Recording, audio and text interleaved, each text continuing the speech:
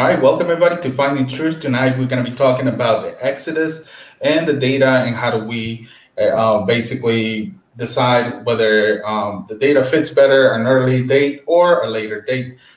So with you guys, I'm with you tonight. I'm really excited about this conversation. I'm going to have Michael Jones, who goes by the name Inspiring Philosophy.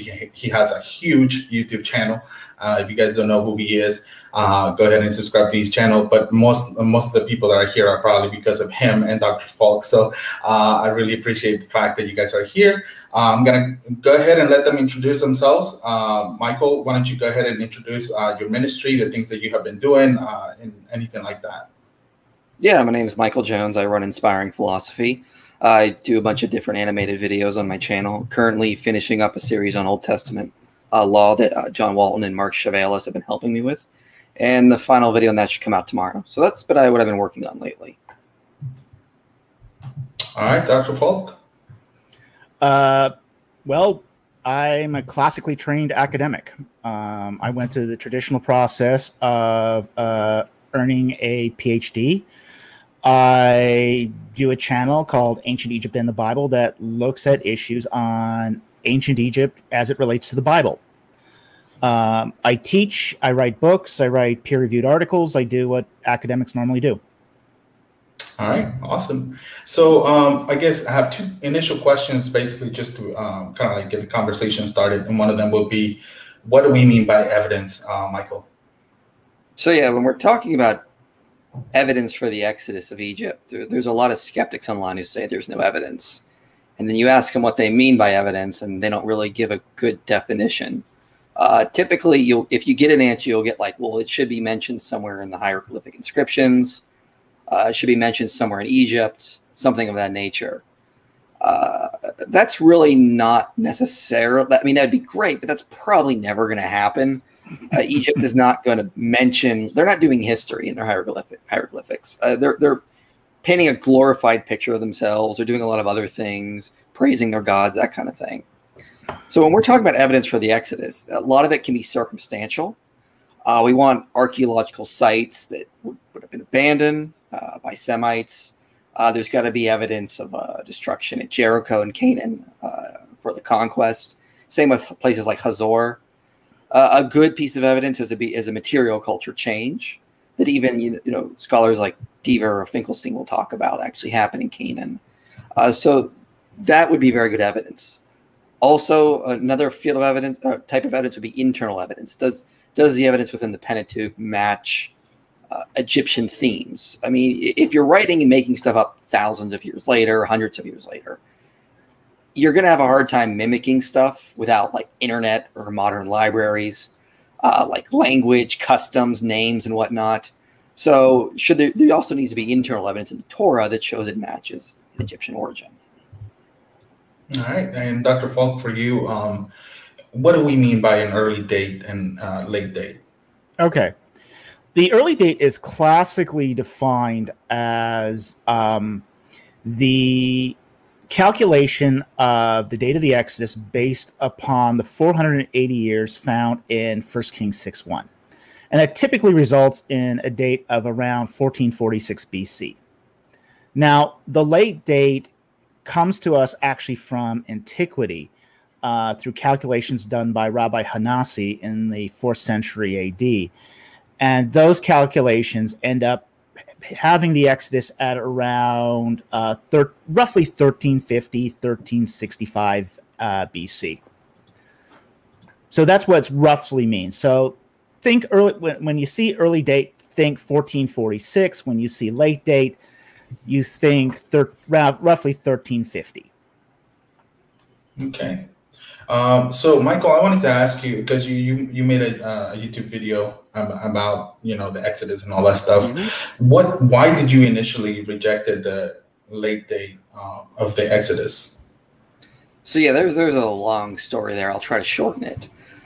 So initially, I think the first thing that actually got me interested in the archaeology of the Exodus, which will make Dr. Falk's blood boil, which would be patterns of evidence.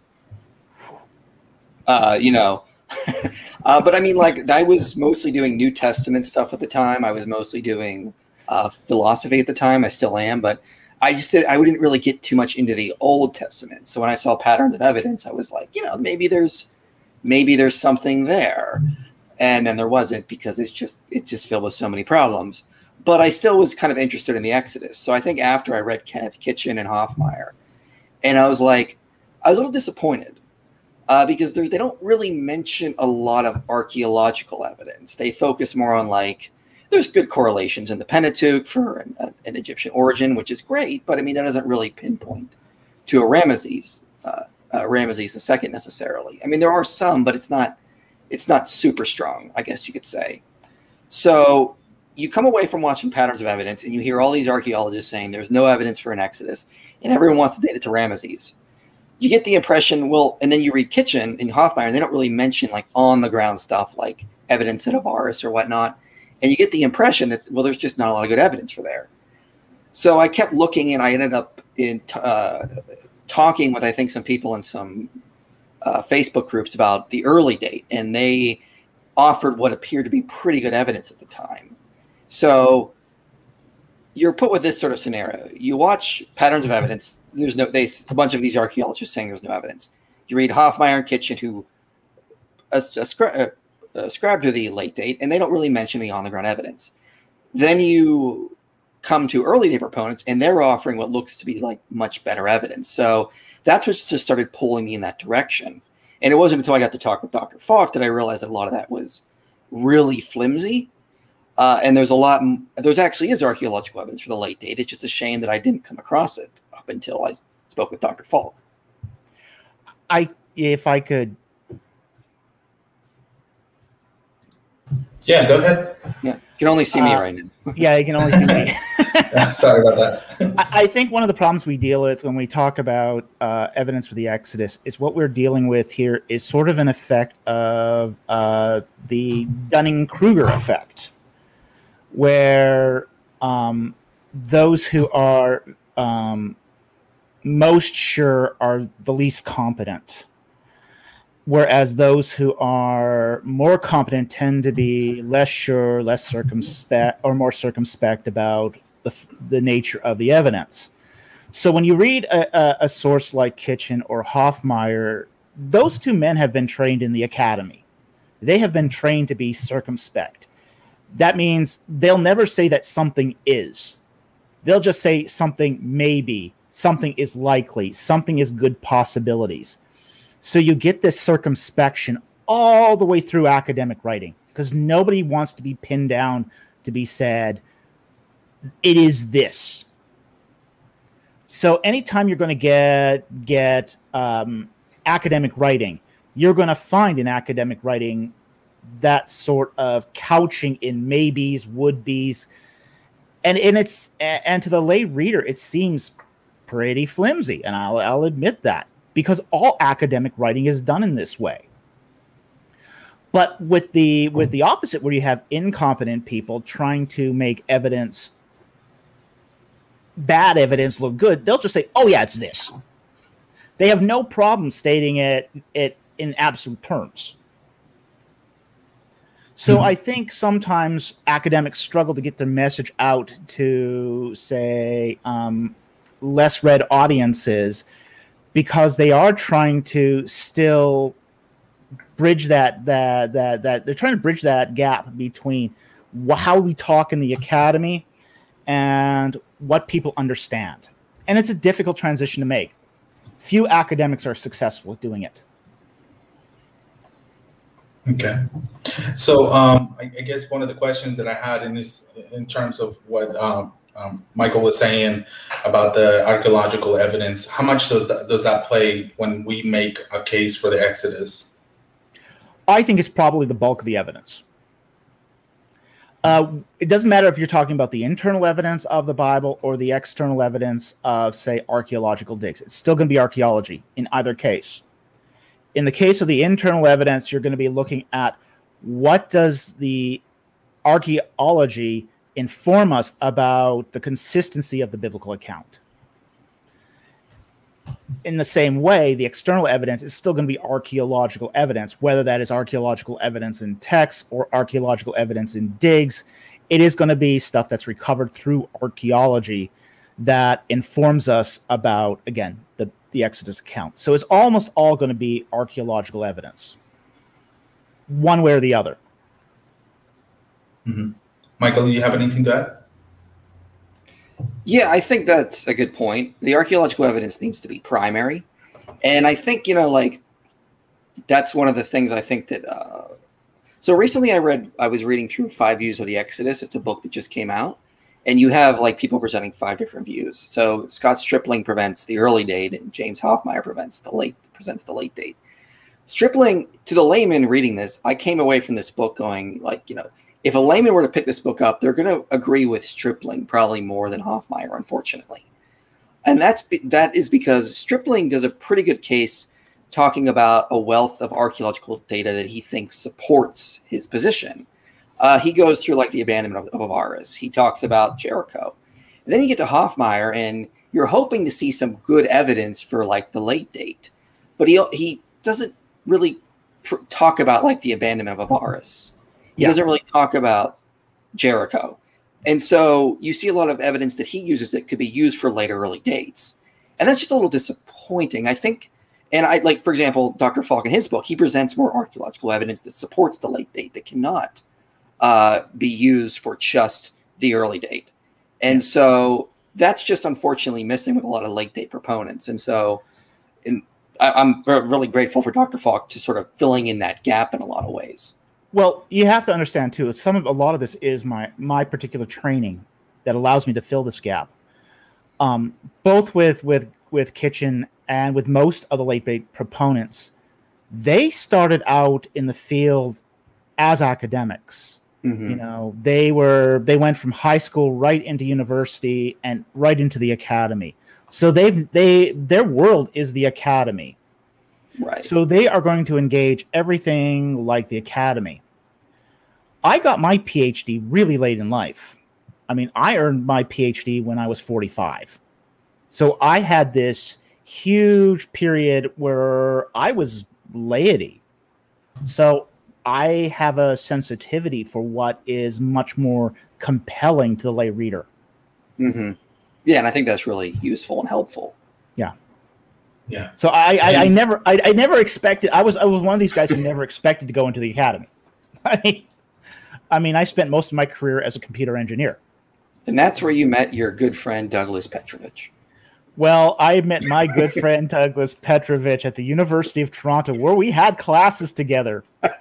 I love bringing up that because he hates that fact. because he loves telling people he's the only one in the world that was been trained exactly like he was. I know of at least one other. Yeah, it's interesting that, like, even in the book I just mentioned, Stripling brings up Petrovich's work, and it's like he brings up those ridiculous inscriptions that. Oh, he idolizes Petrovich. I have Petrovich's book. Yeah, I do too. This book. It's like and even when I was a proponent of the early date, I read this and I'm like, this is like, I'm not an expert on this, but I just like I can see mistakes in what he's making. Like, it's terrible. I can see mistakes in what he's making. I don't know the Hebrew language that well, but even I could see mistakes in there. And it's just rife with mistakes.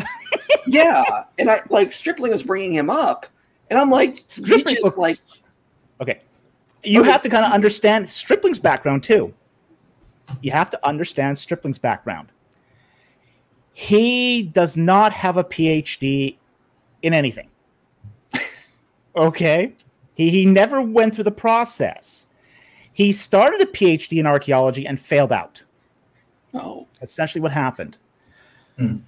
He then got a doctorate of ministry in church leadership. That's his doctorate. He's got a DMin. He's got a professional doctorate, not a research doctorate. Okay? So his area of expertise, if he has one, is church leadership. Mm-hmm. However, he really, really wanted to be an archaeologist and a historian. And unfortunately, he really sucks as a historian. He's terrible at it. I'll give him credit where credit is due. He's a good field digger. He's a good field archaeologist. he can organize a site, and he can excavate it, and he can find stuff. That's the definition of a good field archaeologist. But when it comes to interpreting that data, he is awful, absolutely dreadful at it. Yeah, and when I read his chapter in the book, I mean, like, he's using a lot of this stuff that initially convinced me of the late date, plus Petrovich's inscriptions, which I didn't even believe. But but it's like, I mean, it's now on the other side when I'm holding more to the late date. I can sort of see where the error he's going in that direction. And but a lot of laymen are going to read that and just think he is presenting the most evidence without understanding a lot of the problems with it. Yeah. Interesting.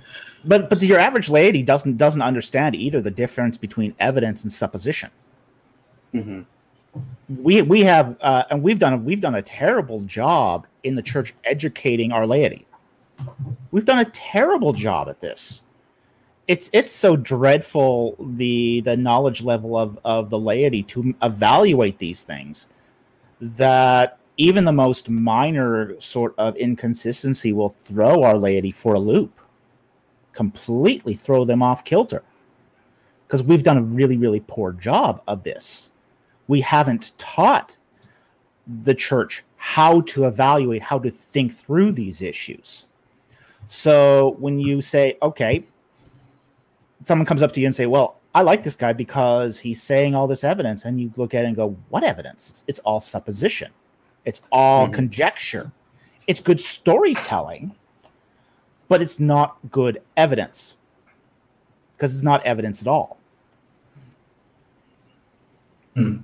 When it comes to, you mentioned, like, that he's a Bible scholar or church leader and all that stuff, but and that reminds me of the fact that sometimes when we use the Bible, even when we talk about the resurrection or things like that, some people will say, well, you can't use the Bible to prove that the resurrection happened or something like that. In this case, how does the Bible help us guide or map the Exodus? And then how do we look at the data on the field and say, hope this matches or anything like that? Like, how does the Bible help you with that as a guide, I guess?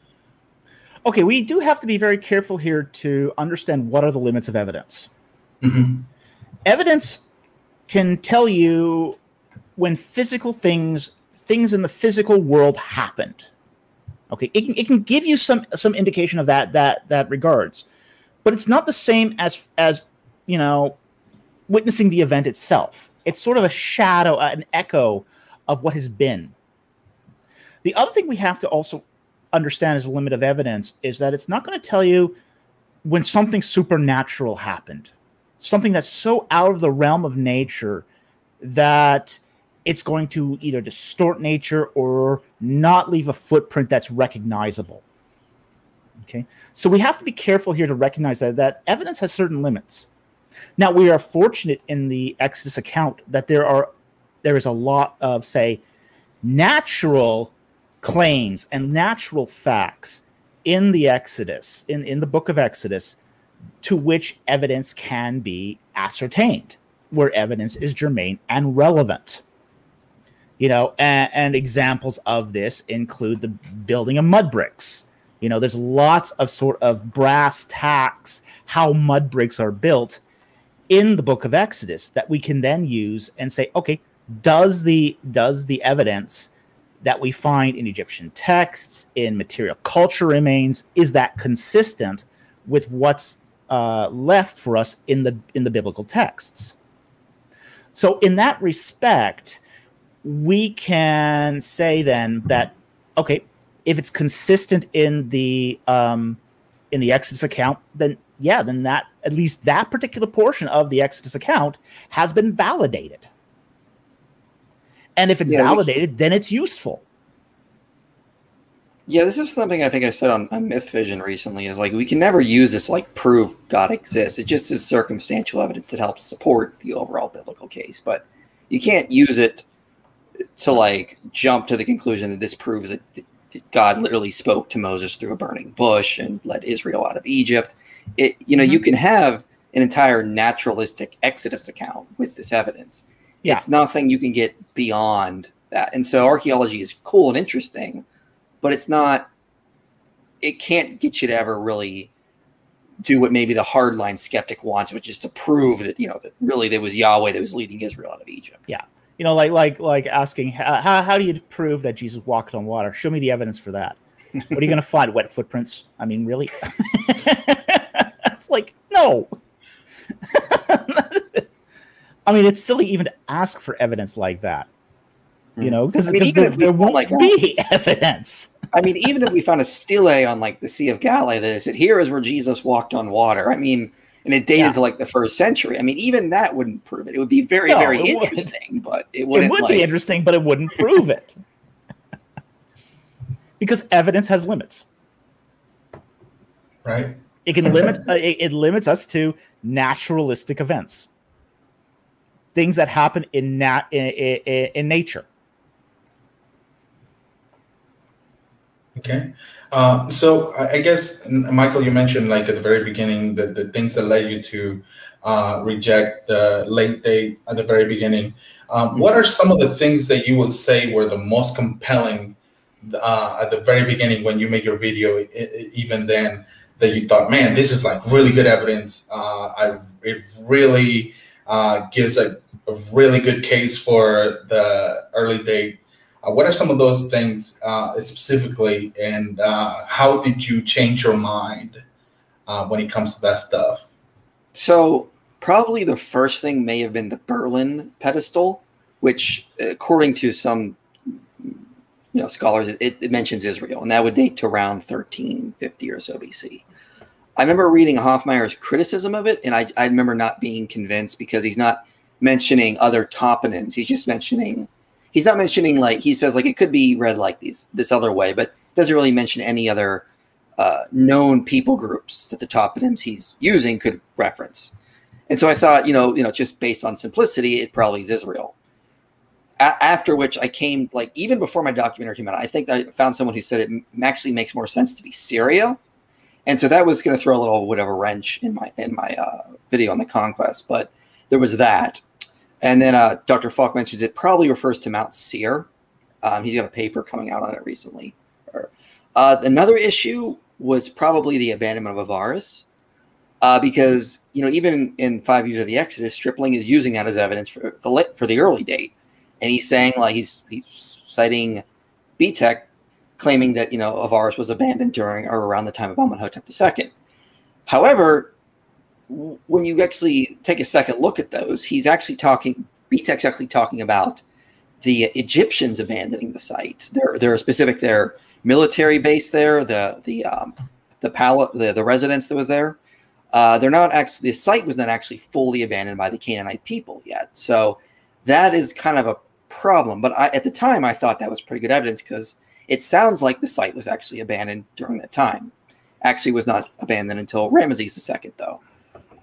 The other piece may have been the Amarna letters, because if you read, and actually the first time I read them was because I was trying to study David Roll's case for the Exodus, and he uses the Amarna letters to argue this is mentioning King Saul and David, and that was pretty bad. But the early day proponents use it as evidence of Joshua's conquest, and if you do pick some lines out, it does sound a lot like the conquest. However, in the Amarna letters, they do the Habiru or the Apiru do more and do other things that's not mentioned in the conquest. Like they attack much further north, they attack much further south. They don't accurately entirely line up with Joshua's conquest. So a lot of early day proponents will highlight the similarities and ignore the differences. And so those are like three of the biggest things that I think moved me to the early date initially. And then, of course, there were other things as well I was looking at the time. But I would say those are the three most important at the time. All right. Dr. Falk, what do you think about that? I think the devil is always in the details. When you look at these sort of cosmetic similarities, and you can find these cosmetic similarities just repeated in history. So it's not even just limited to, say, the Amarna letters. You can go further back and look for cosmetic similarities. This is why we do have a plethora of different views on the Exodus, is because of these cosmetic similarities. I mean, you've got ultra early dates for the Exodus, and you even have ultra late dates for the Exodus, just because of cosmetic similarities. But it's only when you start getting down to the real details. Now, with the abandonment of Avaris during the reign of Amenhotep II, that was done through a misreading of a particular report by Manfred Betock. And in that report, he's only talking about the military fortress. The topmost is the third fortress at Avaris, while the rest of Avaris city remained in occupation, including the Semitic temple of Baal. As far as the Amarna letters and the Apiru, Jones correctly assesses it. They're up in Lebanon. They're up in Lebanon capturing Byblos. Well, the Israelite conquest never made it up to Lebanon. That's completely outside of their range. So that's a deep problem, as well as, say, you've got other problems with the Amarna letters too, which is the plethora of Canaanite names all through it. You don't find Yahwistic names in the Amarna letters. So, but then again, too, you also have other inconsistencies in the Amarna letters as well, such as the king of Hatzor expanding his reign. He's conquering kingdoms in the Amarna letters. He's not being conquered. He's the aggressor, not on the defensive. And when you start looking at, say, the chronology of this, the early date has to have Hatzor conquered by that point easily. So this is an inconsistency that is really hard to overlook. And then when you look at the archaeology of say, a place like Hatzor, where the archaeology is very pristine, you have a conquest, a destruction layer at Hatzor, because we remember the biblical texts tell us that Hatzor was destroyed with fire. It was destroyed with fire. It's one of the 3 cities mentioned in the Pentateuch that's destroyed with fire. You have a destruction layer in the early Bronze Age, and then you don't have another one again until the late Bronze.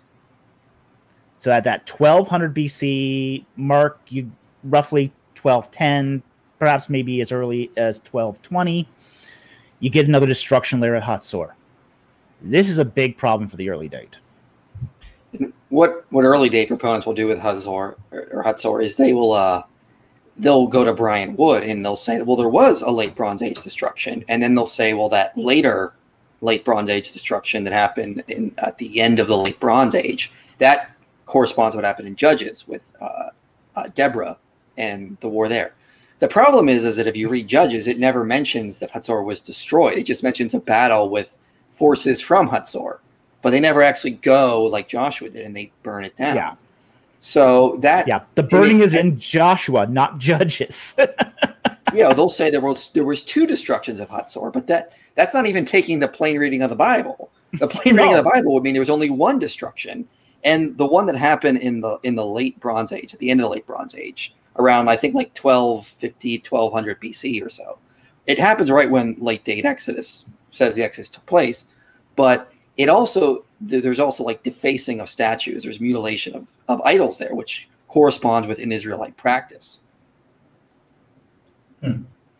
Interesting. One of the things that I don't think you guys have mentioned is that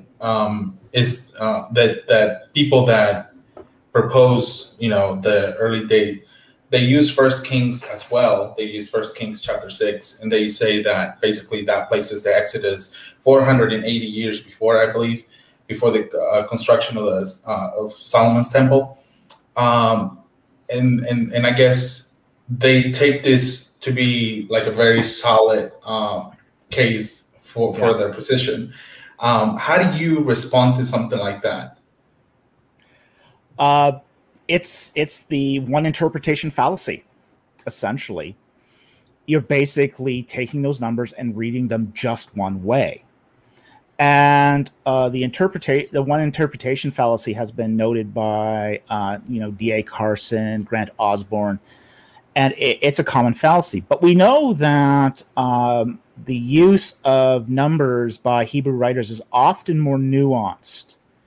And we do find that nuance here in that particular passage. Now, when we look at, say, a passage like this, we always have to take it according to its genre. Genre is everything. This is how we discern poetry from prose in the Hebrew text. What's a historical narrative versus what is, say, a prophecy or a psalm or a proverb. 1 Kings 6:1 also has a genre. It's a temple dedication inscription. And as it being a temple dedication inscription, it follows the rules of dedication inscriptions that we find all over the ancient Near East. These rules including you tie the event to a famous event, and then you add a number of years that has numerological but not necessarily accurate count.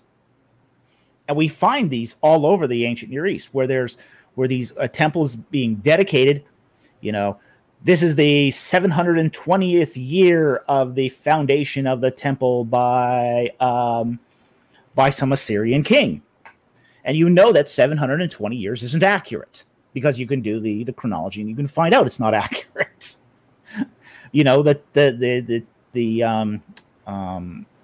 Seti the first 400-year stela at Avaris was, done in reference to the ascension of a King Nebti. Well, a Hyksos king, specifically, a Hyksos king Nebti. Well, that was 50 years before the Hyksos ever came to the throne, ever ruled over Egypt. So, we see this use of idiomatic numbers in ancient Near Eastern culture, and it's particularly true in the Levant with the number 40. 40 has very special significance, just as the letter number 60 has in Mesopotamia and 4 has in Egypt. So we do see that there's a special significance to these numbers that does mean an indeterminate long time. Like, for example, we have the Mesha stela, where King Mesha talks about the 40th year of the reign of King Omri. Well, King Omri didn't reign 40 years. He reigned 12.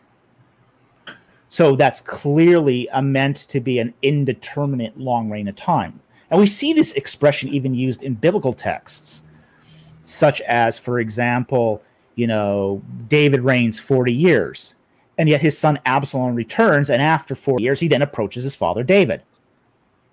So we do see this expression even used in biblical texts. There's a really good one, actually, that I remember Hoffmeyer pointed out at one point. It's early day proponents want to say that they want to take the 40 years literal. That when Moses left Egypt, he was 40. When he went, he was in Midian for 40 more years, and then he went for another 40 years till death. So they'll say he was 80 when he left and went back to Egypt. It says in Exodus 4 that he put his 2 sons on donkeys with his wife and went with it. Now think about this. I like this one. Sons are in his 30s. His young son, he's been married for 40 years. He's got sons that are in it, so he's picking up his fully grown adult sons and, all right, we're going back to Egypt. All right. His 2 grown sons and aged wife on a donkey. Yes. Yeah. It doesn't make sense. The text implies they were young. These were maybe under 10 or so for both of them. Infants. So it's it's always funny to read that, picturing Moses picking up these 38 and 36-year-old sons and putting them on donkeys. Poor donkey.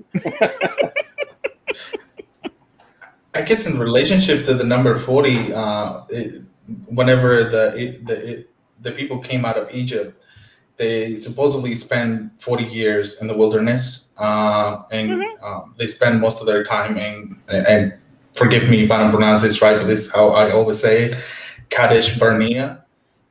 Kadesh Barnea, yeah. Kadesh Barnea is fine. There's nothing wrong with that pronunciation.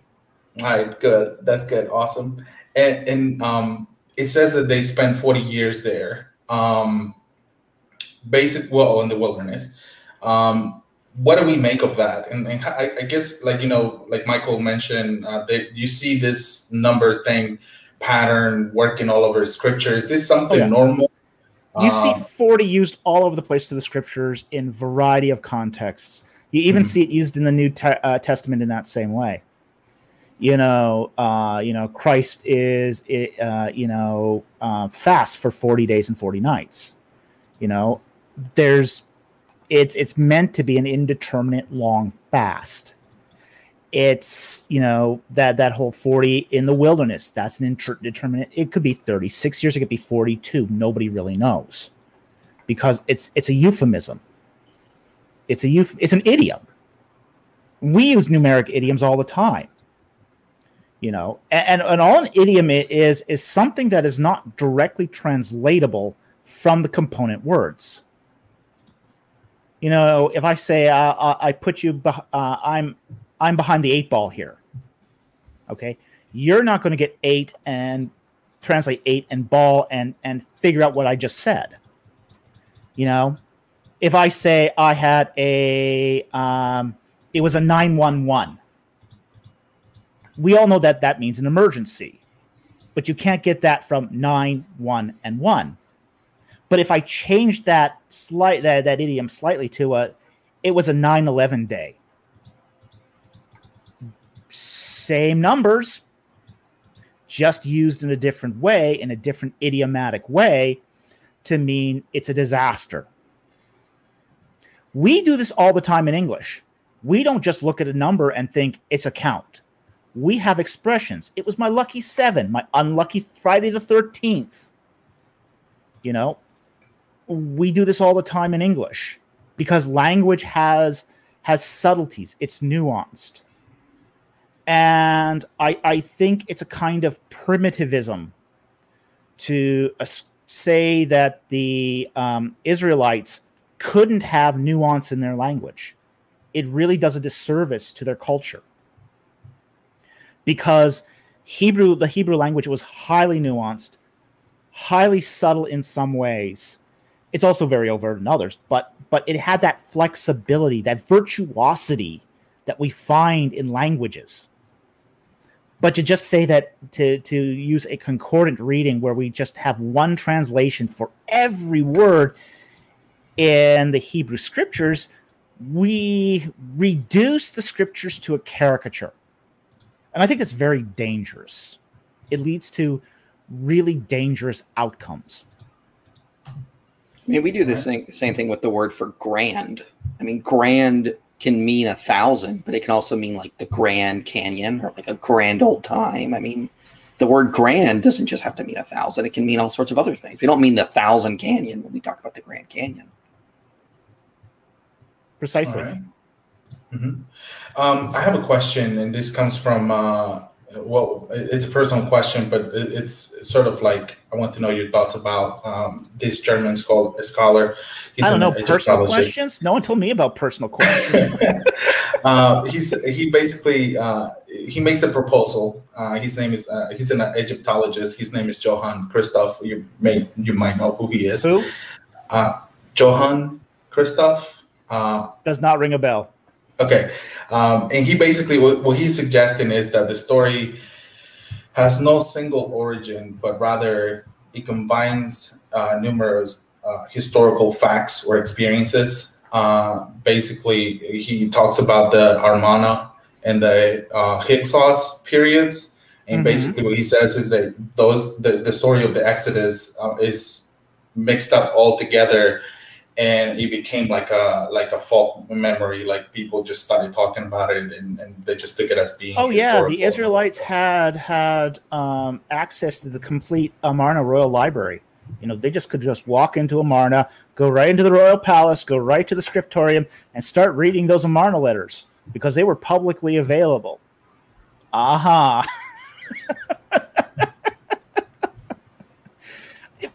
The Amarna letters were not for public consumption. They were private correspondence. They were diplomatic letters that were sent from foreign countries to the King Akhenaten or his successor, Semenkhare Tutankhamun, at Amarna. They were received in the royal palace, and they were put in a scriptorium in the royal palace. They were not for public reading. Those letters were there. That palace was there for 15, 17 years, for a very short period of time, and the site was abandoned completely. Those letters were not in circulation. So I don't know where he thinks that, people took the contents of the Amarna letters and started adding them to the accounts of the Hyksos to generate a legend, because a lot of this stuff was just not in public circulation. And that's the whole reason we were able to recover them today, was because they weren't in public circulation. So I don't understand where he's going to get that from exactly, if he's talking about the Amarna letters, being part of the legend that went into the Exodus. So, yeah, that's not the way that, and you do get Egyptologists sometimes that try to strain a gnat here to try to come up with these theories. Like, for example, I heard one that it was a German Egyptologist, I don't know his name, that suggested that, Israelites went to Tanis and read Paramses off the walls of the temple. It's like, wait, this is an Egyptian temple. All that stone was taken from Paramses to Tanis and put inside a temple, which is completely private. Israelites are not going to get into the temple because it's just not accessible to them. It was guarded. We have to understand that a lot of these places these weren't public libraries. Temples, palaces were not public. They were all private. So the idea that they were accessible to these dirty foreigners is just ridiculous. It's not the way the culture worked. I think with the whole idea of the Exodus didn't happen as and it's like this amalgamation of different traditions. It's the problem I have with it is that it just seems too ad hoc. Why would they decide to make up an entire news story from other entirely different traditions? There doesn't really seem to be a precedence for that in the Hebrew Bible. They're very much like with one of the things John Walton notes is they're looking into the past and they're looking at their history and they're trying to see what God was doing in those historical moments. So they are very much trying to find the theological meaning in these historical events, but they weren't going to concoct things. They weren't going to change their history for that. So with people like the guy you mentioned, as well as Ronald Hendel, for example, they want to say the Exodus never happened. It was an amalgamation of traditions and they just sort of concocted a history. But we don't have any historical sources for that. We have the book of Exodus, which says there was a group of mixed multitude that came out of Egypt that became Israel. We don't have a source that says there was just a bunch of Canaanites that were hanging out in Canaan and they decided to become Israel and then make up an Exodus narrative. So we have an account that explains where they came from. And I don't see why we would reject that and hold to something that a scholar is sort of coming up with based on very, very, very limited data. I wouldn't do this with Sumerian history when they talk about the Amorites coming in and invading and whatnot and eventually conquering and establishing the kingdom of Babylon. I feel like I would just accept what the history that they came down to us present. I could do the same with Sargon of Akkad. We cannot find the city of Akkad. There's a lot of all of our biographical information on Sargon comes from centuries after he reigned. But I don't think there was a bunch of different Sargons and they amalgamized into one empire building Sargon. I just think it's more probable to take the idea that there was an actual Sargon and he built an Akkadian kingdom early on. I don't see why, if we're not going to do that with Sargon, why would we do that with Exodus? And again, as I mentioned earlier, this doesn't prove God exists. You can have a naturalistic Exodus account. I don't see why we wouldn't just take that if you don't want to, if you're not a Christian. I think that raises a great point. I think that raises a very important point. and that's how are we treating these texts? There's a lot of in biblical studies, there's a lot of drive to try to make, say, the Torah multiple sources that are written by multiple authors over multiple centuries, based upon considerations that we wouldn't accept for any other ancient Near Eastern text. And to repeat Michael here, there's an ad hoc nature to this. Like, for example, they will use, say, to bring up, say, Judges. They'll take the historical Deborah account and say that that's written at a different time by a different author than the poetic version of the events. Where in, say, Egyptian literature, we'll find stela with historical and poetical components on the same composition, and nobody thinks that there's anything unusual about that. They'll ascribe that to one author. That's not a problem. But when it comes to the biblical text, they apply this special treatment to the biblical text to try to demonstrate that there's these diverse authors over centuries, and they're cutting and pasting, and they're making up history, and they're going through all these intellectual machinations to keep a hypothesis alive rather than just reading the text as an normal ancient Near Eastern document. It's treated with such exceptionalism, it isn't even funny. This is a really good book that addresses a lot of that. I just finished it recently. It's pretty great on addressing a lot of those claims and making some pretty good arguments for the unity of the Pentateuch and whatnot. And so a lot of really good stuff in there that addresses that.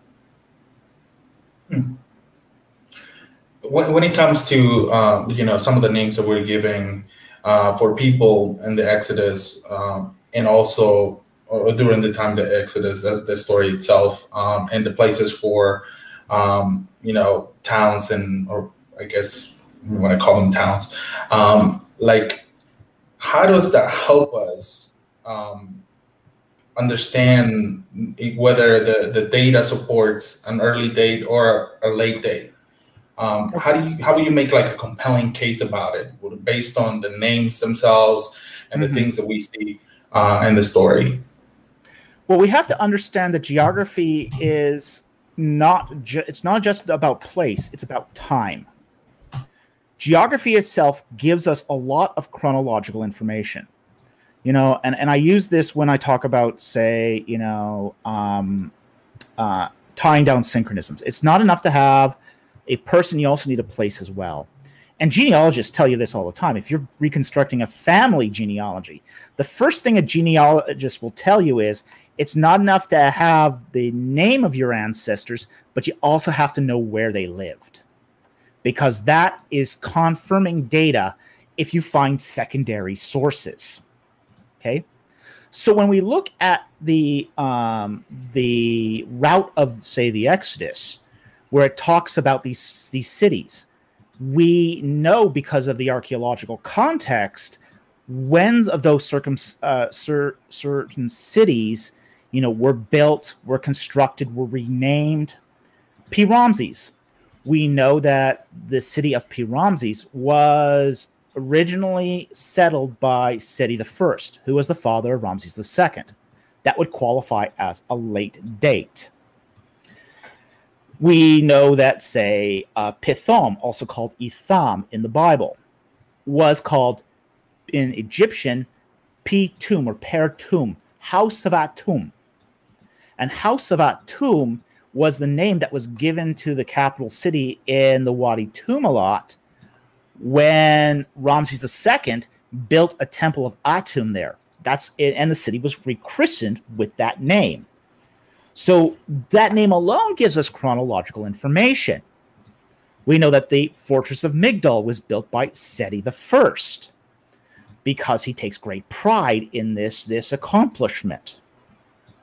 Plus, we also have other cities and towns along the Exodus route that we find in Ramesside letters, such as Pi Hahirot and Baal Zephon. We don't know when those last two were originally built, but we know they're extant in the Ramesside period.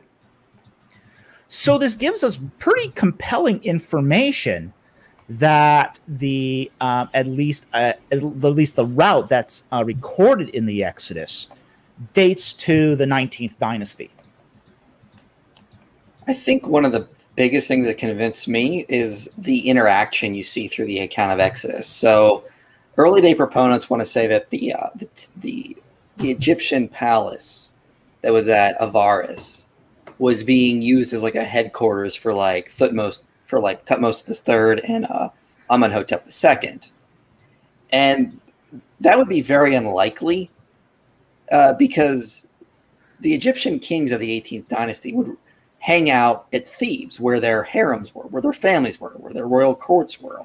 They weren't going to be up in this far-off Canaanite city with a very small palace for long periods of time.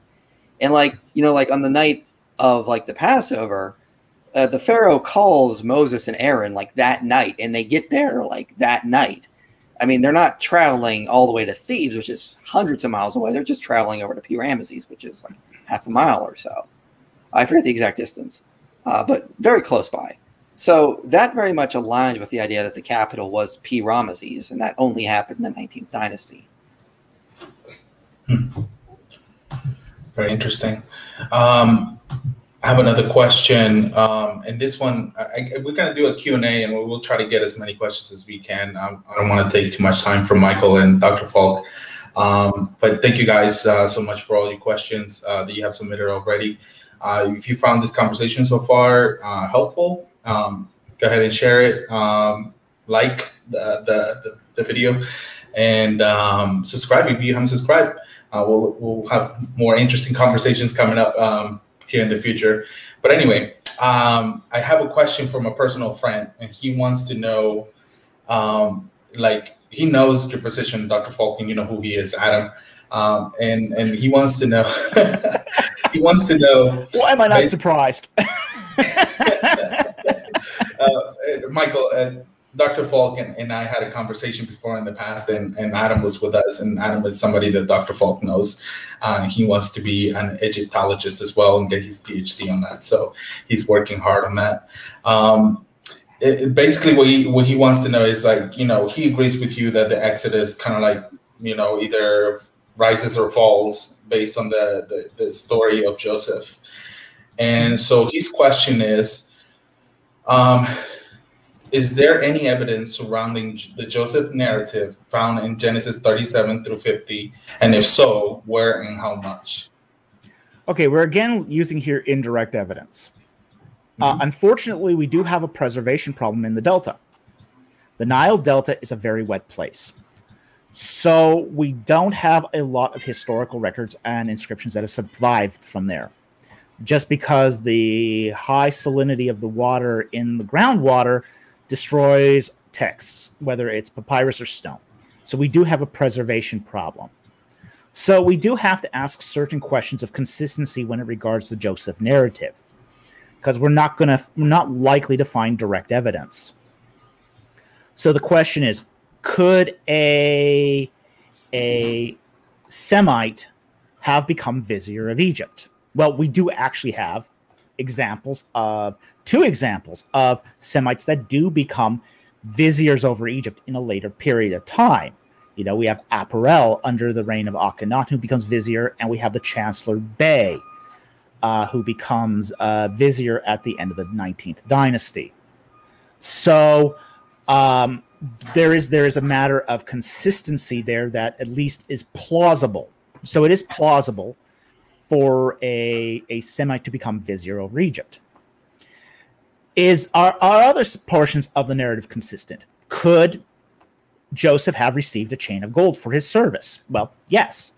The chain of gold was a high honor in ancient Egypt. It was the highest honor you could receive as a non-royal in Egypt. And we have statues of various officials in Egypt who have received the chain of gold for their service. It's the equivalent, Egypt's equivalent to the Congressional Medal of Honor. It's a big deal. Big deal. So when he mentions it in that Joseph received a chain of gold from the king, that is an important historical detail.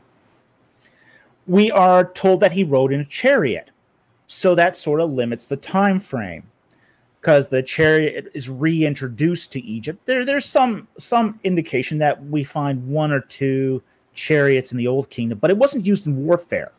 It wasn't used as a common vehicle in Egypt until the Second Intermediate Period. So that sort of shoehorns the Joseph narrative into the time of the Hyksos, which makes sense because the Hyksos themselves are Amoritic Semitic rulers over the Delta region in Egypt. So you have a royal line that is Asiatic Semite as its culture, inviting in more Semites that they have found particular favor towards. So all of this makes sense within the Joseph narrative.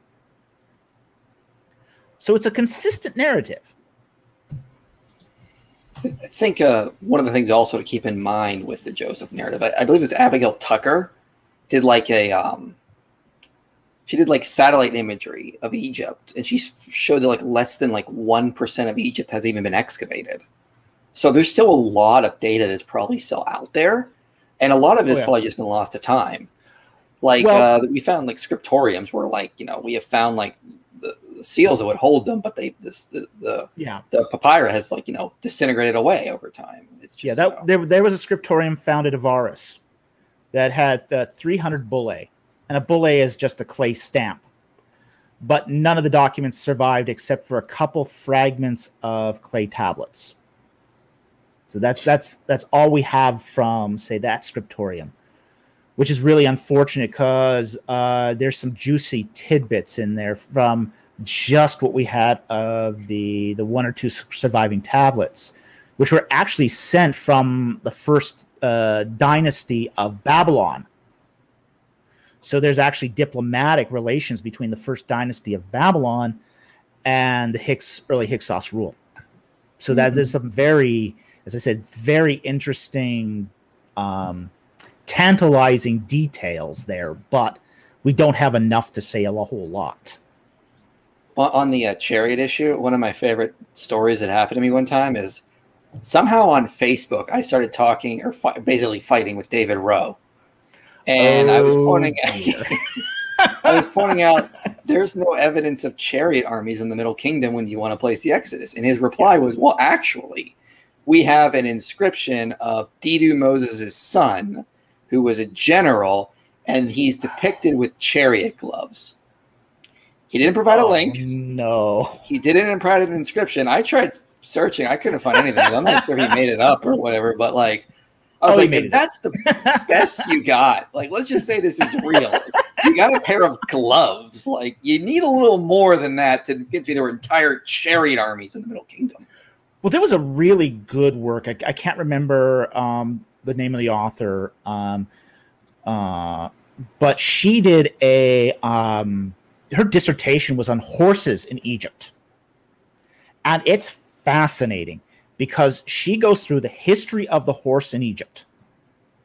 Well, in order for you to have a chariot, you have to have a certain kind of horse, one that can pull a load. And she makes the case, and a very compelling case, that the horses that we had in Egypt up to the Second Intermediate Period were these wild, frail horses that were completely inappropriate for riding. It's only when Semites start importing horses from, say, Mitanni and the Hurrian sources that they start breeding those horses with, say, the wild horse to get a more robust stock that could be used to pull chariots. So any chariot that would have come into Egypt prior to the Second Intermediate Period had to be a complete import, which means chariot and horse. So for the production of a chariot army, we have to understand that in ancient Egypt, chariot armies were not provided by the government. In order to become a charioteer in Egypt, you had to buy your own chariot, and they were expensive because that's how they assigned rank, is by the purchase of equipment. The government only gave you the horse. That's all the government. The horse belonged to the government. So in order for the chariot armies to form in Egypt, you had to have this sort of synergy, this historical synergy between the horses that the king could breed and the conscripts or recruits that had to buy the chariot to go with the horse. So that only comes together during the Second Intermediate Period, where you had a organized program of horse breeding by the Hyksos king. So you're not going to find a chariot army earlier than the Second Intermediate Period, not in Egypt. So the whole idea of Pharaoh just scooting around in a chariot and Joseph following along after in his own chariot, that's not happening prior to 1666 BC. It's not happening. All right. Well, I don't know if you guys have anything else, but those are pretty much all the questions that I had. I mean, I have a lot more questions that I can think of, but you're lying on the air with no more questions. Oh, really? Come on. But I would like to get some of the questions that people ask, especially because there's quite a few that I find them to be a little bit interesting. I think you guys can definitely help with that. So if you guys are okay with that, we'll jump right into the Q&A. I'm good. Sure. All right. So first, I don't know if I have ever seen anything like this in any other channel. I think maybe Trinity Radio, where somebody gave a super chat this big. Maybe you guys have experienced something. Whoa. Like I don't know. That's a big number for me. So Pete that's Miller. A big number for me too. Pete Miller is basically thanking you guys for all the great work that you guys have been doing. I met Michael, I believe it was Michael, when did you have your TED Talk?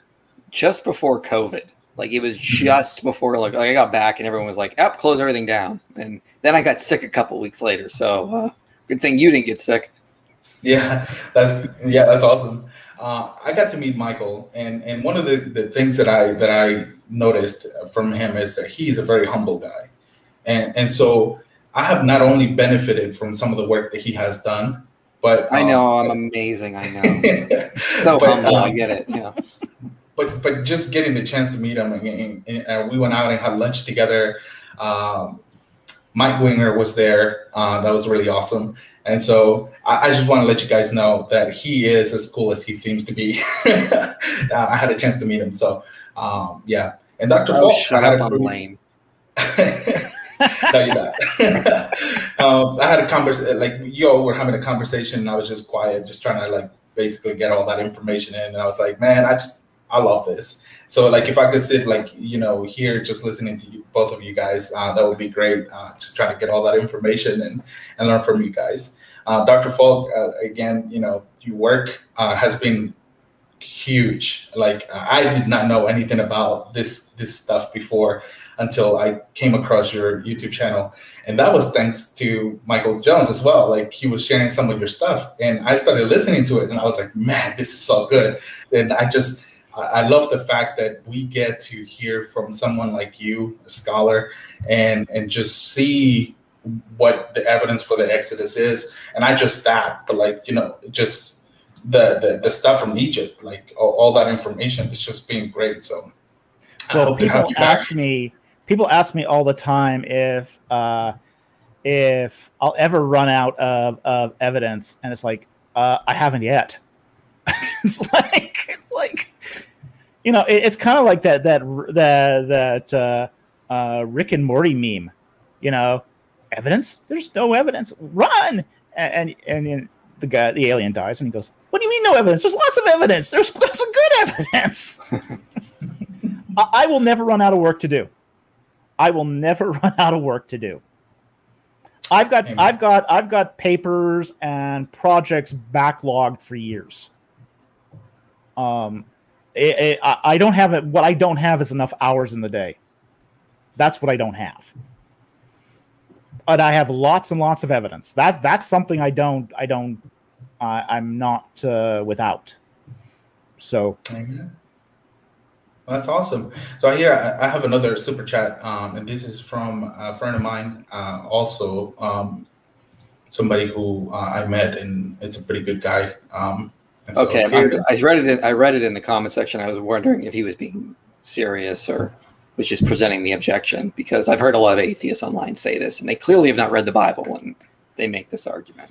So, yeah, I believe this is a serious question. So, Cairo to Jerusalem is a 6-day walk. Could you guys talk about why the Exodus should have taken 40 years? Well, first of all, they're not taking the road of Horus. They're not taking the way of the road to the city of the Philistines. Yeah, sure. If you walk along the coast of the Sinai, yes, it's a 6-day walk. Okay, fair enough. Now, put border checkpoints there and military fortresses and charioteers. It's probably going to take you a little longer, even if you took that route, because you're going to be fighting your way constantly through it. You also don't have the benefit of modern roads. So let's say you take that quick route through the northern road. Okay. Now you've made it to the Philistine coast. Okay, you're now in the coastal plain. Now we have to remember that the geography of ancient Israel has changed also. It's not just the geography of the Sinai, the climate of the Sinai and the geography of the Sinai that's changed, but it's also the climate and geography of Israel that's changed. Prior to the Israelis taking over Israel in the 1940s, we have to remember that there was a swamp that separated the coastal plain and the Shephelah Valley. So there wasn't a direct road from, say, the coastal plain to Jerusalem. You would either have to cut south around it or go north around it through the Jezreel Valley. So we have to remember that when we're talking about what's a 6-day route today, that wasn't 6 days in the past, even if you could. But let's just steelman this argument. Let's give them an extra, say, 4 days, 10 days, and let's say somehow that they managed to brisk through the checkpoints without any intervention at all by the garrisons. Yeah, that's very likely. They're still not gonna engage the Philistines in the coastal plain. They're gonna want to go around. But there's also more that's going on here with that movement in the Sinai. Because the fact is that they're not taking the straight route. The whole point of the Exodus is not just to bring the people out of Egypt. It's to bring Egypt out of the people. And that's a very, very important point. There's a process of de-Egyptianizing that the Israelites have to go through. Yes, you can take them, move them over quickly, run them across, say the way of Shur. That's the alternate route they could have taken. They could have also taken the way of Shur, which is has very little water, not enough water to bring hundreds of thousands or tens of thousands of people even across. And let's say they survived the dehydration, or they stored up enough water beforehand and had enough foresight to do this and all that, and they make it there. They're still going to be Egyptian in mindset when they arrive in the Promised Land, and they're just going to fall back into their own ways. So the whole reason that there's 40 years is because they have an Egyptian mindset. They reach the Promised Land within a year. And then they're told, well, they send in the spies, And 2 spies come back and say, yeah, the land's ripe for taking. The other 10 say, oh, no, we're afraid because it's giants. And the people become afraid. And that's because they still have that Egyptian mindset. So the whole process of wandering 40 years in the wilderness is to change the mindset of the Israelites from being, say, Egyptian urbanites to pastoralists, to get them used to a pastoral lifestyle. The lifestyle of the land of flowing with milk and honey. Because the milk and the honey, it's goat's milk and it's wild honey. It's what God provides from the land. It's to create a people dependent upon God. Yeah, the Bible's pretty clear. It didn't take 40 years for them to get there. Numbers 14 says they were condemned to wander for additional time because they didn't trust Joshua and Caleb. So I feel like a lot of atheists make that argument online, and it's just clear they have never actually read the Pentateuch. Of course not. Read the Bible? We hate the Bible. Don't read it. You don't have to read something to criticize it, right? Yeah. Be surprised how many times I've actually heard that. I've had one guy tell me I've not read it. Like, well, then why are you even criticizing it? Like, what is? I have another super chat, and this one it's rather interesting. So if you guys are ready for it, I'm gonna go ahead and show it, and you guys can give your thoughts. Let's try to be, I guess, nice. Nice. Mm-hmm. Question for IP and Dr. Falk. Love the square quotes. Yeah. I'm not really sure how to phrase it, but I guess the main thing is, like, you do know the Exodus is a fairy tale made by Bronze Stone Age goat herders, elites in the 2nd century BC to control the masses and enslave your mind. I know no such thing. I love when I see that, because I've actually seen atheists. I think like Aaron Ross said it was made up by like Bronze Age goat herders. Okay, you're admitting it's a Bronze Age document. Interesting. You're not agreeing that it's an Iron Age or Babylonian exile document. So thank you for that. All right. Amen. Yeah, thank you for the super chat. Appreciate it. Well, the fact is, we have quotes from the Torah that date to the 6th, 7th century BC, the Ketef Hinnom scrolls. So we know that it has at least been put to at least silver documents as early as that. So the whole idea that it's a 2nd century document is just preposterous. It's crazy. Mm-hmm. All right. So here's another question. And this one is for Dr. Falk. What does he think about Finkelstein and Silverberg's work on the Exodus? I hope I pronounced the second one right. I think the first one, I was somewhat close. He's talking about the book Israel Unearthed. And it's essentially Finkelstein Silverberg's big book on biblical minimalism. And I think it's one of those books that is now kind of laughable. It's been disproved by 20 years of turning the spade. Essentially, he doubles down in that books on the idea that the whole Israelite history, including the time of the kings, was complete fiction. Now, this book was published only a few years before the discovery of the Tel Dan Stela. So, and then you had Elat Mazar's excavation at Jerusalem of the Solomonic Palace. And then you had the excavations at Tel Asafi. And it's come to a point where what Silverberg and Finkelstein wrote is no longer supportable, which has made him sort of the source of derision in Israel and in Europe.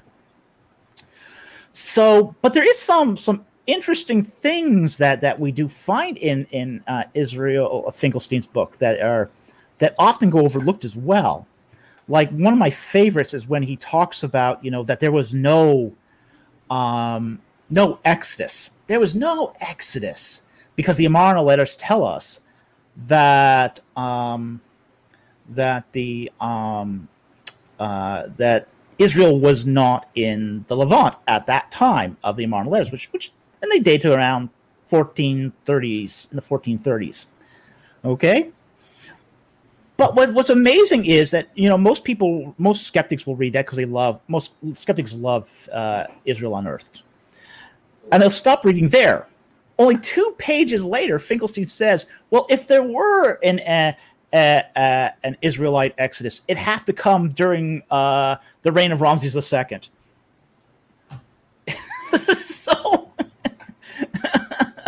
So there's this amazing admission that happens in that book only 2 pages after, if people had bothered to continue to read. Mm-hmm. But it's mostly a discredited book these days. Okay. And that's because of all the evidence that has been coming up. I mean, found in the last decades. Michael, do you have any thoughts on that? I mean, no, I would essentially agree with what Dr. Falk was saying. I mean, even within the past year, the latest reports on Jericho come out, and it's supporting the Exodus account. So, I mean, there's always new evidence coming out, and it's always feels like the minimalists are moving further back, and over, they were before we found the Tel Dan inscription, they were saying, that David was a myth, and then of course we found an explicit mention of him, and so I mean, it seems like they're always moving further back from their position based on more evidence we find. All right. Here's a question for both of you. Are you looking forward to Hazer's Canaanite archive being discovered? I sure am. Well, we can't presume that they had an archive. They might not have. We don't know exactly what archival practices were done in the Levant. Entire cities have been excavated at Levant without any discovery of an archive. So I think it's a little presumptuous to say that that a archive will be discovered at Hatzor. It might, but it might not. Now we've also found some archives in some unlikely places too, like Tel Adrud had an archive that was discovered, and this produced that famous Yahweh and Asherah ostraca. So we do find archives in some very unlikely places, and then we find them we don't find them in places where we do expect them. So archives are a little hit and miss in the Levant. I hope we find one in the Hatzor. More texts are always good. I love texts. I'm a text guy. I live for new texts. So I'm hoping they find one, but I'm not counting on it. All right. Michael, do you have any thoughts as well or no? No, I mean, I'd love to find more archives. I mean, there's so many sites that we've not... I mean, I feel like there's just so many sites we haven't fully excavated or had the opportunity to. There's still just so much more to find. I mean, even most of Jerusalem can't be excavated because of, political issues and people are living there. So. Oh, yeah. How difficult is it? Just turn a shovel on the Temple Mount and see what response you get. Yeah. Imagine what we could find there, but we can't. We can't even look. Although when the Muslims decided to do the underground mosque on the Temple Mount, and they took all that debris and threw it into the valley next door, there was a sifting project that came along afterwards that found some very interesting things in that debris. So, sometimes there's accidents like this that do happen. They found like a temple lintel there, and they found Hasmonean coins there. So there is some interesting little finds that can come about through, say, accidental archaeology as well. All right. But if you intentionally go to the Temple Mount and you take your little spade and you turn a clod of dirt there, yeah, you're going to get stoned. No one's going to be happy with you. No comment. All right. Here's this question. It's going to be 2 of them. So I'm going to show the first part and then the second part. Question for Dr. Falk. If someone brought up Christine Hayes or any notorious scholar on religious studies, should we rely on them as authorities on the Exodus or the flood? Or should we rely purely on actual scholars who are archaeologists or specialize on the time period with the archaeology on the particular with the archaeology on that particular period? Test all things. Hold fast to what's true. Don't rely on authorities. Don't rely on speakers. Don't rely on charismatic guys in costumes. Don't rely on me. I'm a fallen sinner. Test what I say. Test what everyone says. Hold fast to what's true. All right. Michael? Nothing else to add. That's pretty good. So. All right. Another question. Dr. Falk, I have heard some scholars have said that there were most likely only 3 to 10,000 Jews in Egypt. Therefore, the Exodus seems unlikely. What do you think? Okay, I think that's a really lowball number. Even for what we know about Avaris and what's been said by Manfred Beatok. Now, Manfred Beatok has taken a very conservative approach to this, to the population of Avaris. He says there's between 10 and 50,000 people at Avaris.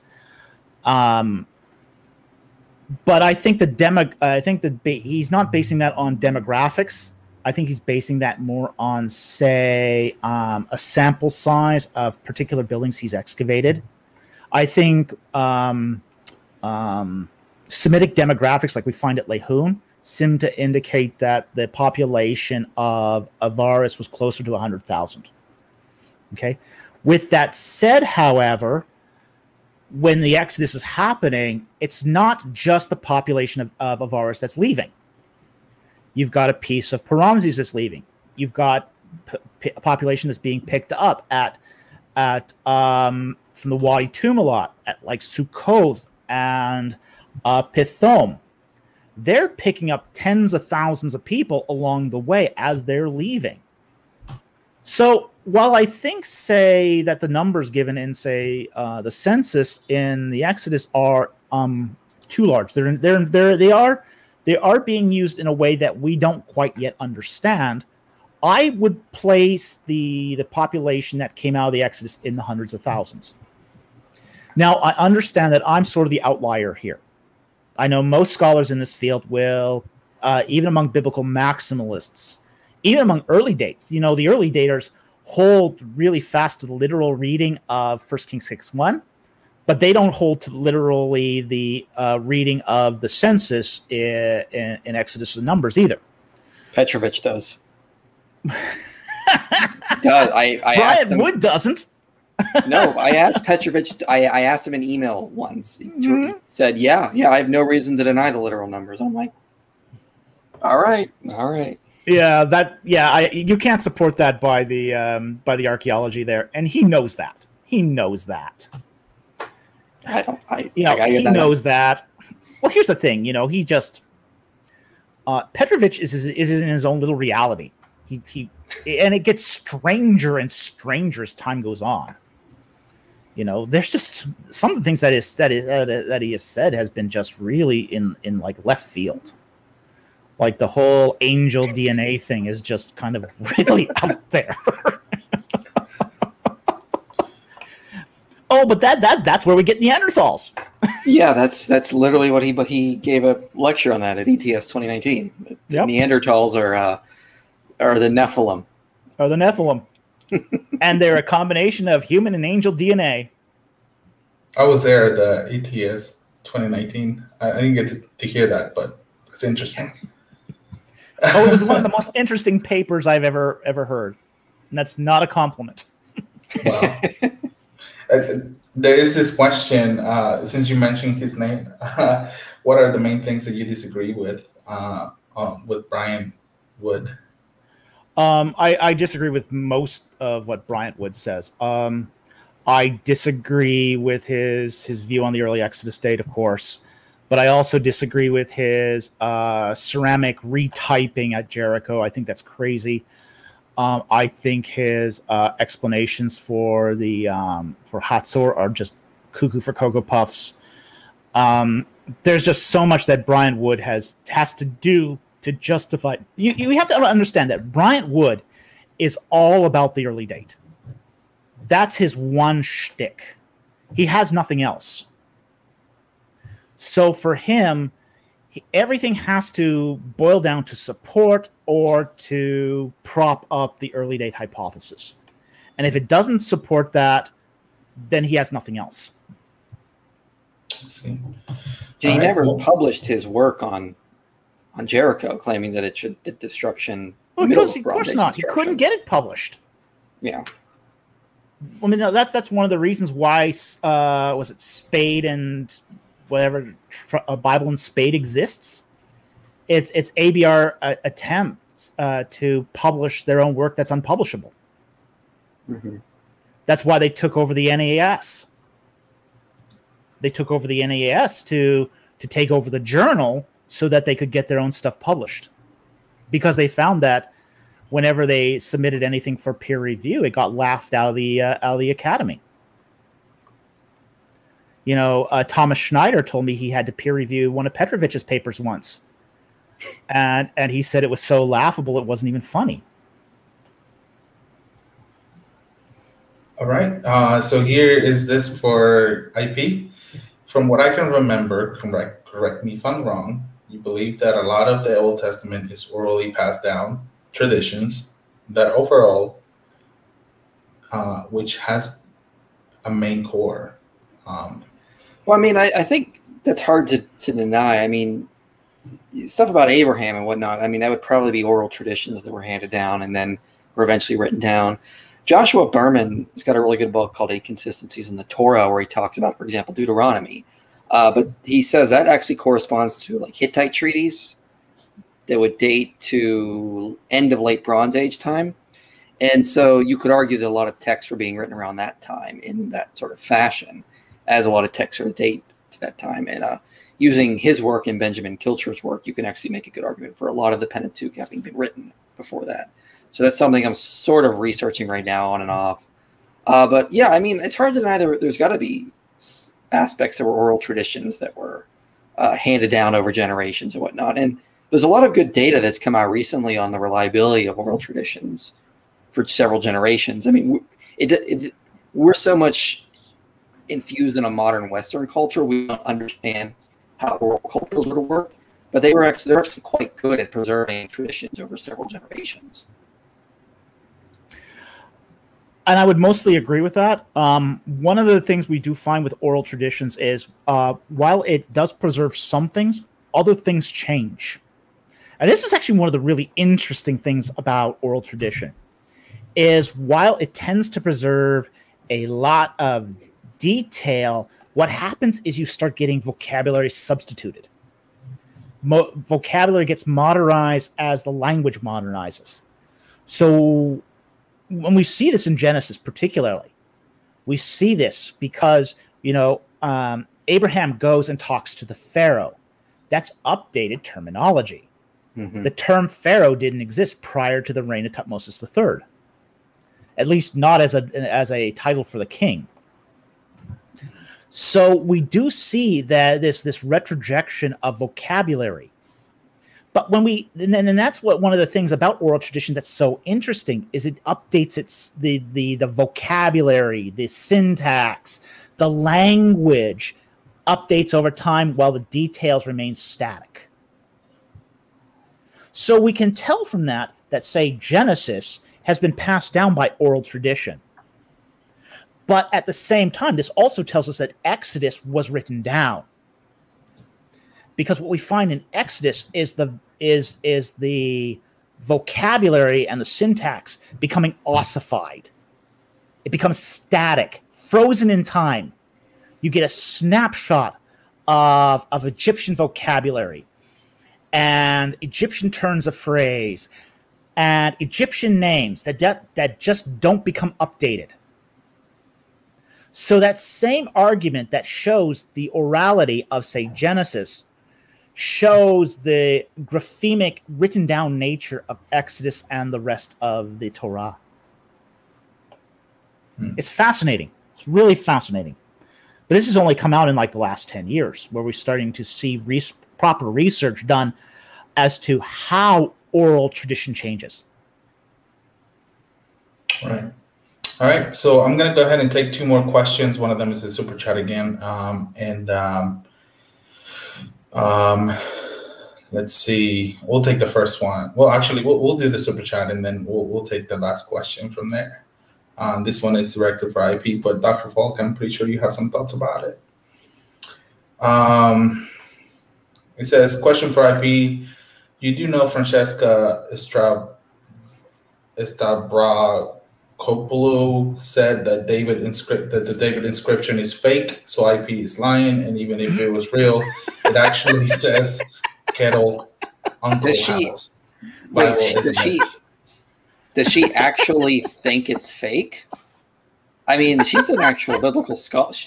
I'm not as familiar with her. I have seen some of her interviews, but she thinks does she think it's fake? Really? I mean, like, wow, that would be kind of like a fringe view. I mean, like, that'd be very fringe. Yeah, I would be if she does. Wow, I've heard the latter that it actually says kettle, and I don't know what Kettle would be doing in the House of Kettle would be doing in a royal inscription. I mean, you can just tell from the epigraphy of that inscription that it was a royal monument. It is one of the cleanest, most pristine stone inscriptions that you find in the ancient Near East. And if the Tel Dan inscription had not been found in situ, which means on a dig in the ground, everyone would think it's a fake because it's so beautiful. It's so pristine. It's so clear. But that also tells you that this was a very important inscription at the time, an incredibly important inscription, that they would take the time to do it with such beauty and precision. You know, the surface is incredibly well polished. You would not normally find that on say just a lay inscription. So apparently, yeah, she does doubt the authenticity. Then she's out to lunch here. If she does, from what I'm seeing, she might not think it actually mentions David. Well, I know she doesn't. I know she thinks it doesn't mention David. I know. I've heard the House of Kettle bothers us. Fairman had a saying once.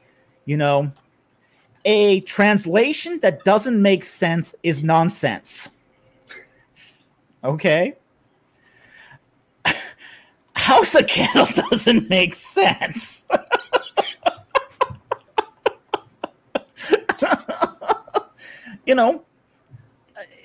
Even if you could make that claim, it just sounds cuckoo for Cocoa Puffs. Well, I mean, honestly, it's crackerjacked. I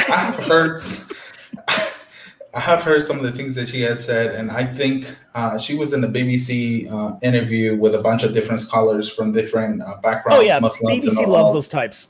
Right, like a bunch of different people, and she was asked if she believed Moses existed, David, and all those people, and obviously she said that she didn't think they did. Of course she doesn't. But whenever she was asked if Jesus existed, she was kind of like, like she doubted. Like it wasn't like she said no, but she was kind of like she has some doubt. So in some sense, I don't know. I don't know anything about her scholarship. I just pulled up her book. Here's what she says in her book on page 86.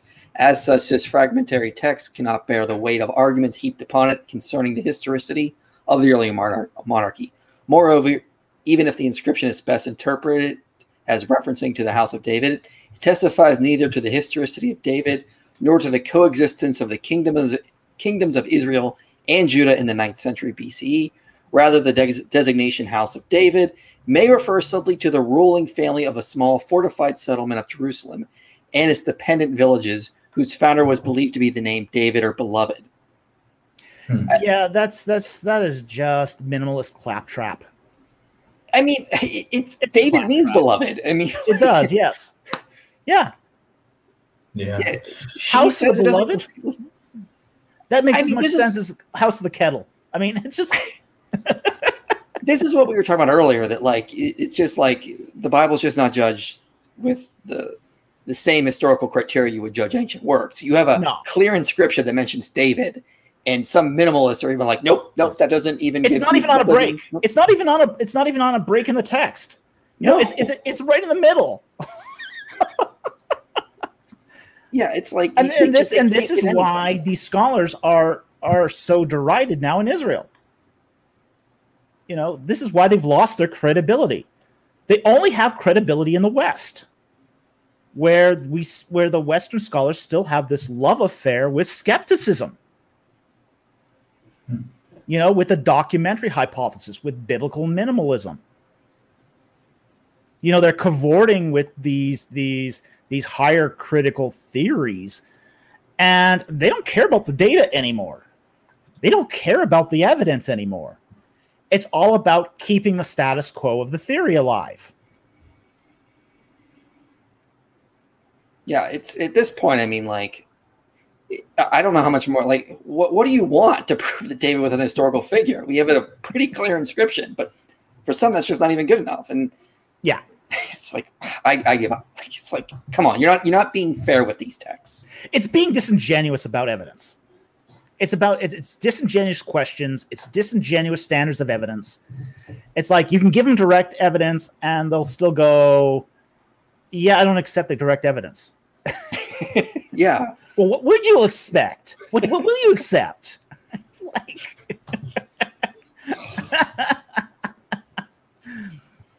I have a comment here. It says, yeah, and then they go and put the Hebrew there. I don't know how to read Hebrew. If you were to put it on Greek, maybe.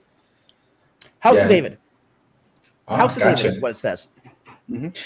Yeah, and it's saying it's in reference to a dynasty, the name of in reference to the person or monarch founder of the dynasty. She's trying to postulate a more ad hoc than necessary.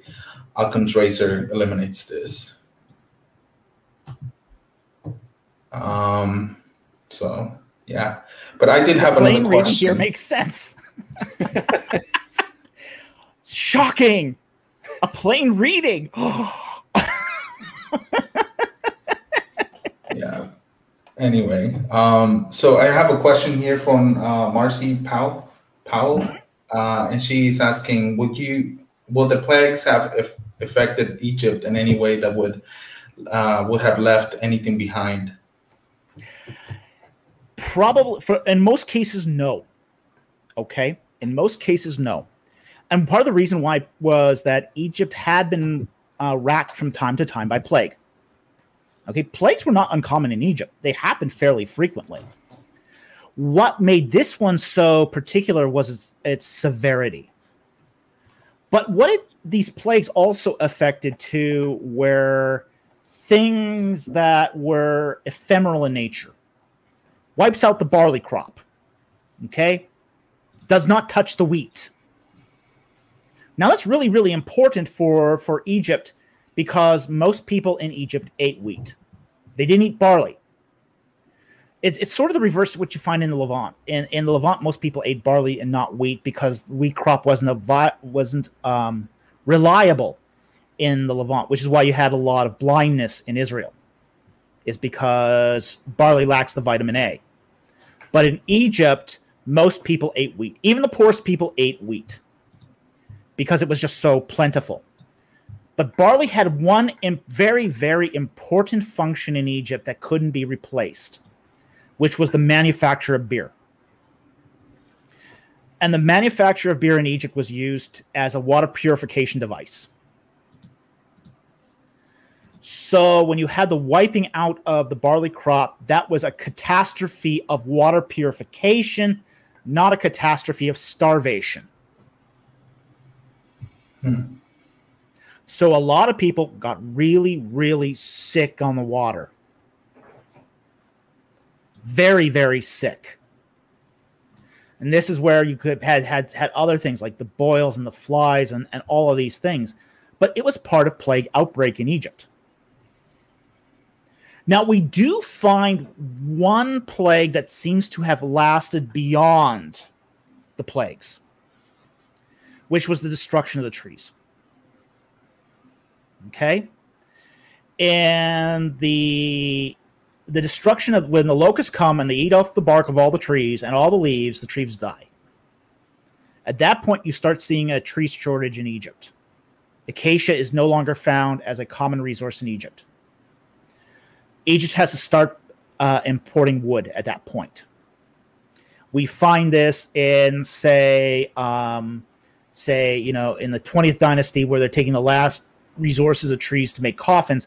But after that, they're starting to have to import wood and steal each other's coffins. We find this especially at the end of Dynasty 20, beginning of Dynasty 21, where coffins are being reused because there's no wood to make new coffins. So you've got a lot of people stealing Uncle Joe's coffin, redecorating it, and recycling it because there's no more wood to make coffins. Interesting. So we do see this residual effect because everything else of the plagues can be recovered in one year, more or less. Next year, your barley crop will have recovered. Your cattle will breed new cattle in the following year. You'll recover over time from any of those plagues. The one thing that doesn't recover is silviculture. Trees take generations to recover. And they never actually do recover in Egypt.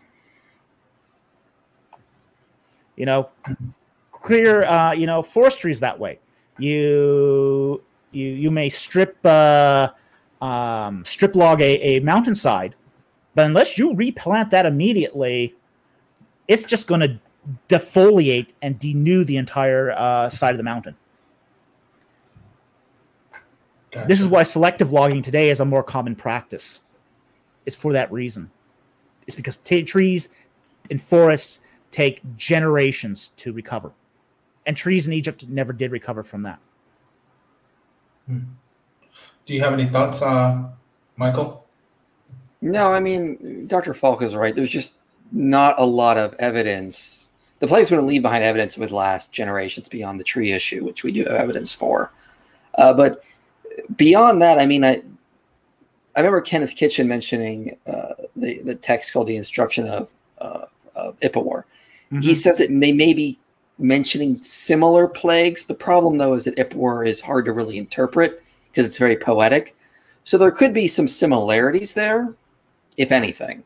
We do find similar events mentioned in the Middle Kingdom wisdom literature. But all of this literature dates firmly to the 12th dynasty, and it had a political end. It was ex eventu prophecy. It was prophecy written after the fact. And even in those cases, they're talking about more serious than normal events that occurred as a result of the annual inundation, the flood that occurred every year in Egypt. So all of these plagues came along, for the most part, with the inundation.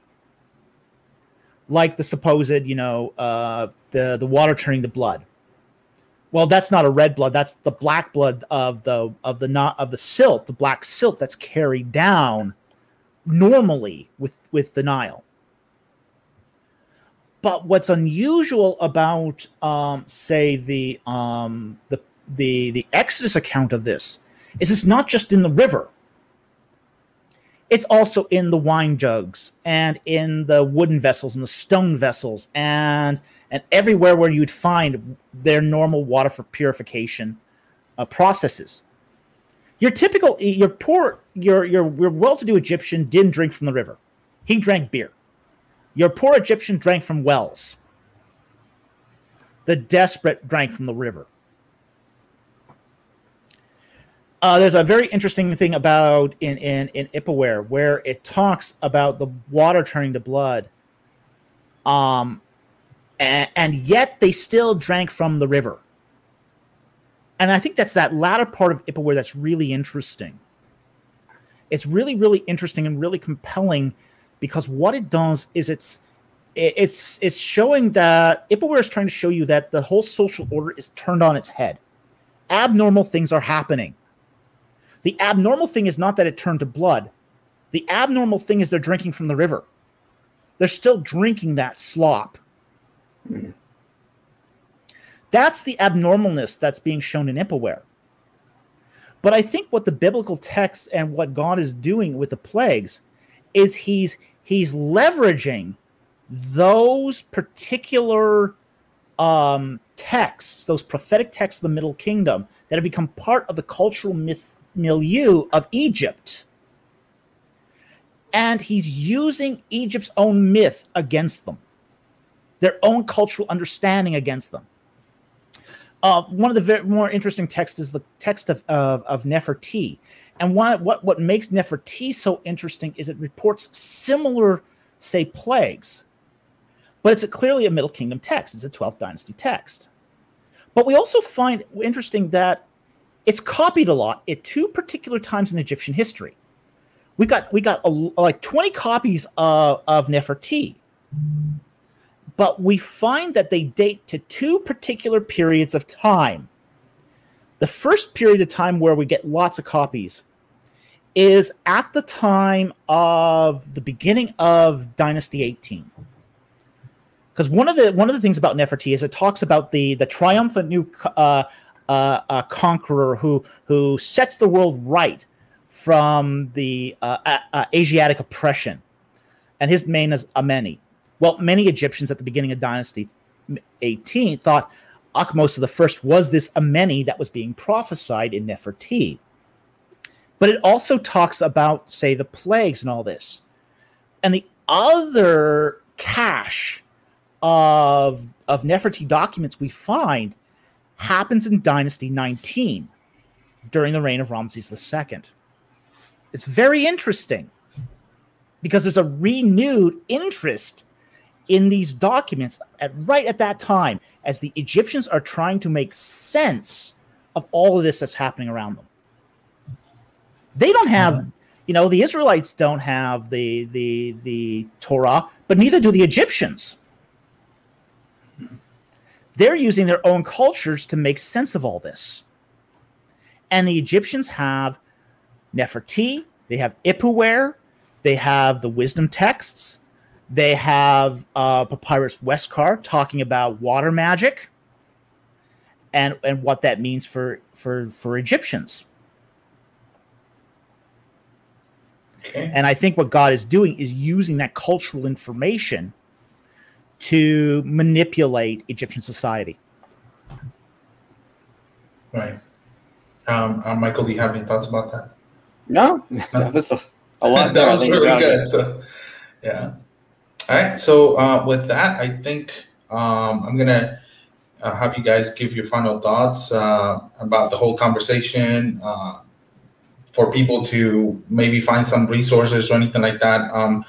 With that, maybe you can answer this one. It says, what are IP's and Dr. Falk's top 5 books on the Exodus or Old Testament? And so you can give your final thoughts each, and we'll I think we'll probably have a lot of the same books here. Probably. So, I mean, On the Reliability of the Old Testament by Kenneth Kitchen. I would agree with that. Standard. This book here, Did I Not Bring Israel Out of Egypt? Another good book. Dr. Falk's book, Ark in its Egyptian Context, is, of course, really good. Hoffmeyer, Israel and Egypt is pretty good. There's a lot of good stuff in there as well. I can't think of another one. I can think of one. Yeah, Behind the Scenes of the Old Testament. Yeah, I got that one. That's a real good one, too. In fact, I think that would be a great beginner source to anyone who wants to get into the history of the Old Testament from, say, a more biblical maximalist point of view. Yeah. And as a course, read the Bible. Go to the source. Read the text. Yeah. We need more people reading the original text. Yeah, I was going to ask you if you want to talk a little bit about your project and that you're going to the book that you're going to be writing in the future for those who might not know. Okay, well, I am trying to get some funding together to take a sabbatical from my my manual labor job to write a book on the plagues of Egypt. What did the plagues of Egypt mean to the Egyptians? Because Egyptian texts give us this a large chunk of context that has never been adequately explored in academic or lay literature. So it'd be written in a way sort of like my book on the Ark of the Covenant, which is in a style that's approachable by both, say, an expert and a non-expert alike. All right. And with that, do either one of you have any final thoughts that you want to leave the audience with? It's been great working with Michael. Yeah, we're going to redo the Exodus documentary for my channel, probably for March, and put it back up there, and then we'll do a video on Conquest as well. Are you guys going to be working together on that? Mm-hmm. Yeah. Awesome. Yeah, that's great. Oh, yeah, definitely. I think we've become pretty good friends out of this. Oh, yeah, definitely. That's awesome. I'm glad. It's really good. I was going to ask you if you guys are interested. Maybe in the future we can have a conversation about the I guess all the plagues and all that stuff. I don't know if you guys will be interested on that, but we can talk about that later. So yeah, or House of Kettle as well if you want. Yep, the House of Kettle. All right. Well, with that, thank you everybody for being here. Both of you, Michael, Dr. Falk, thank you so much for giving us your time to do this, and I'm sure that this is going to be helpful to other people. If you guys thought that this was helpful to you, you can go ahead and share it with other individuals and like it, and make sure that you follow both Michael and Dr. Falk. And thank you so much, all of you guys, for being here tonight, and we'll see you guys later.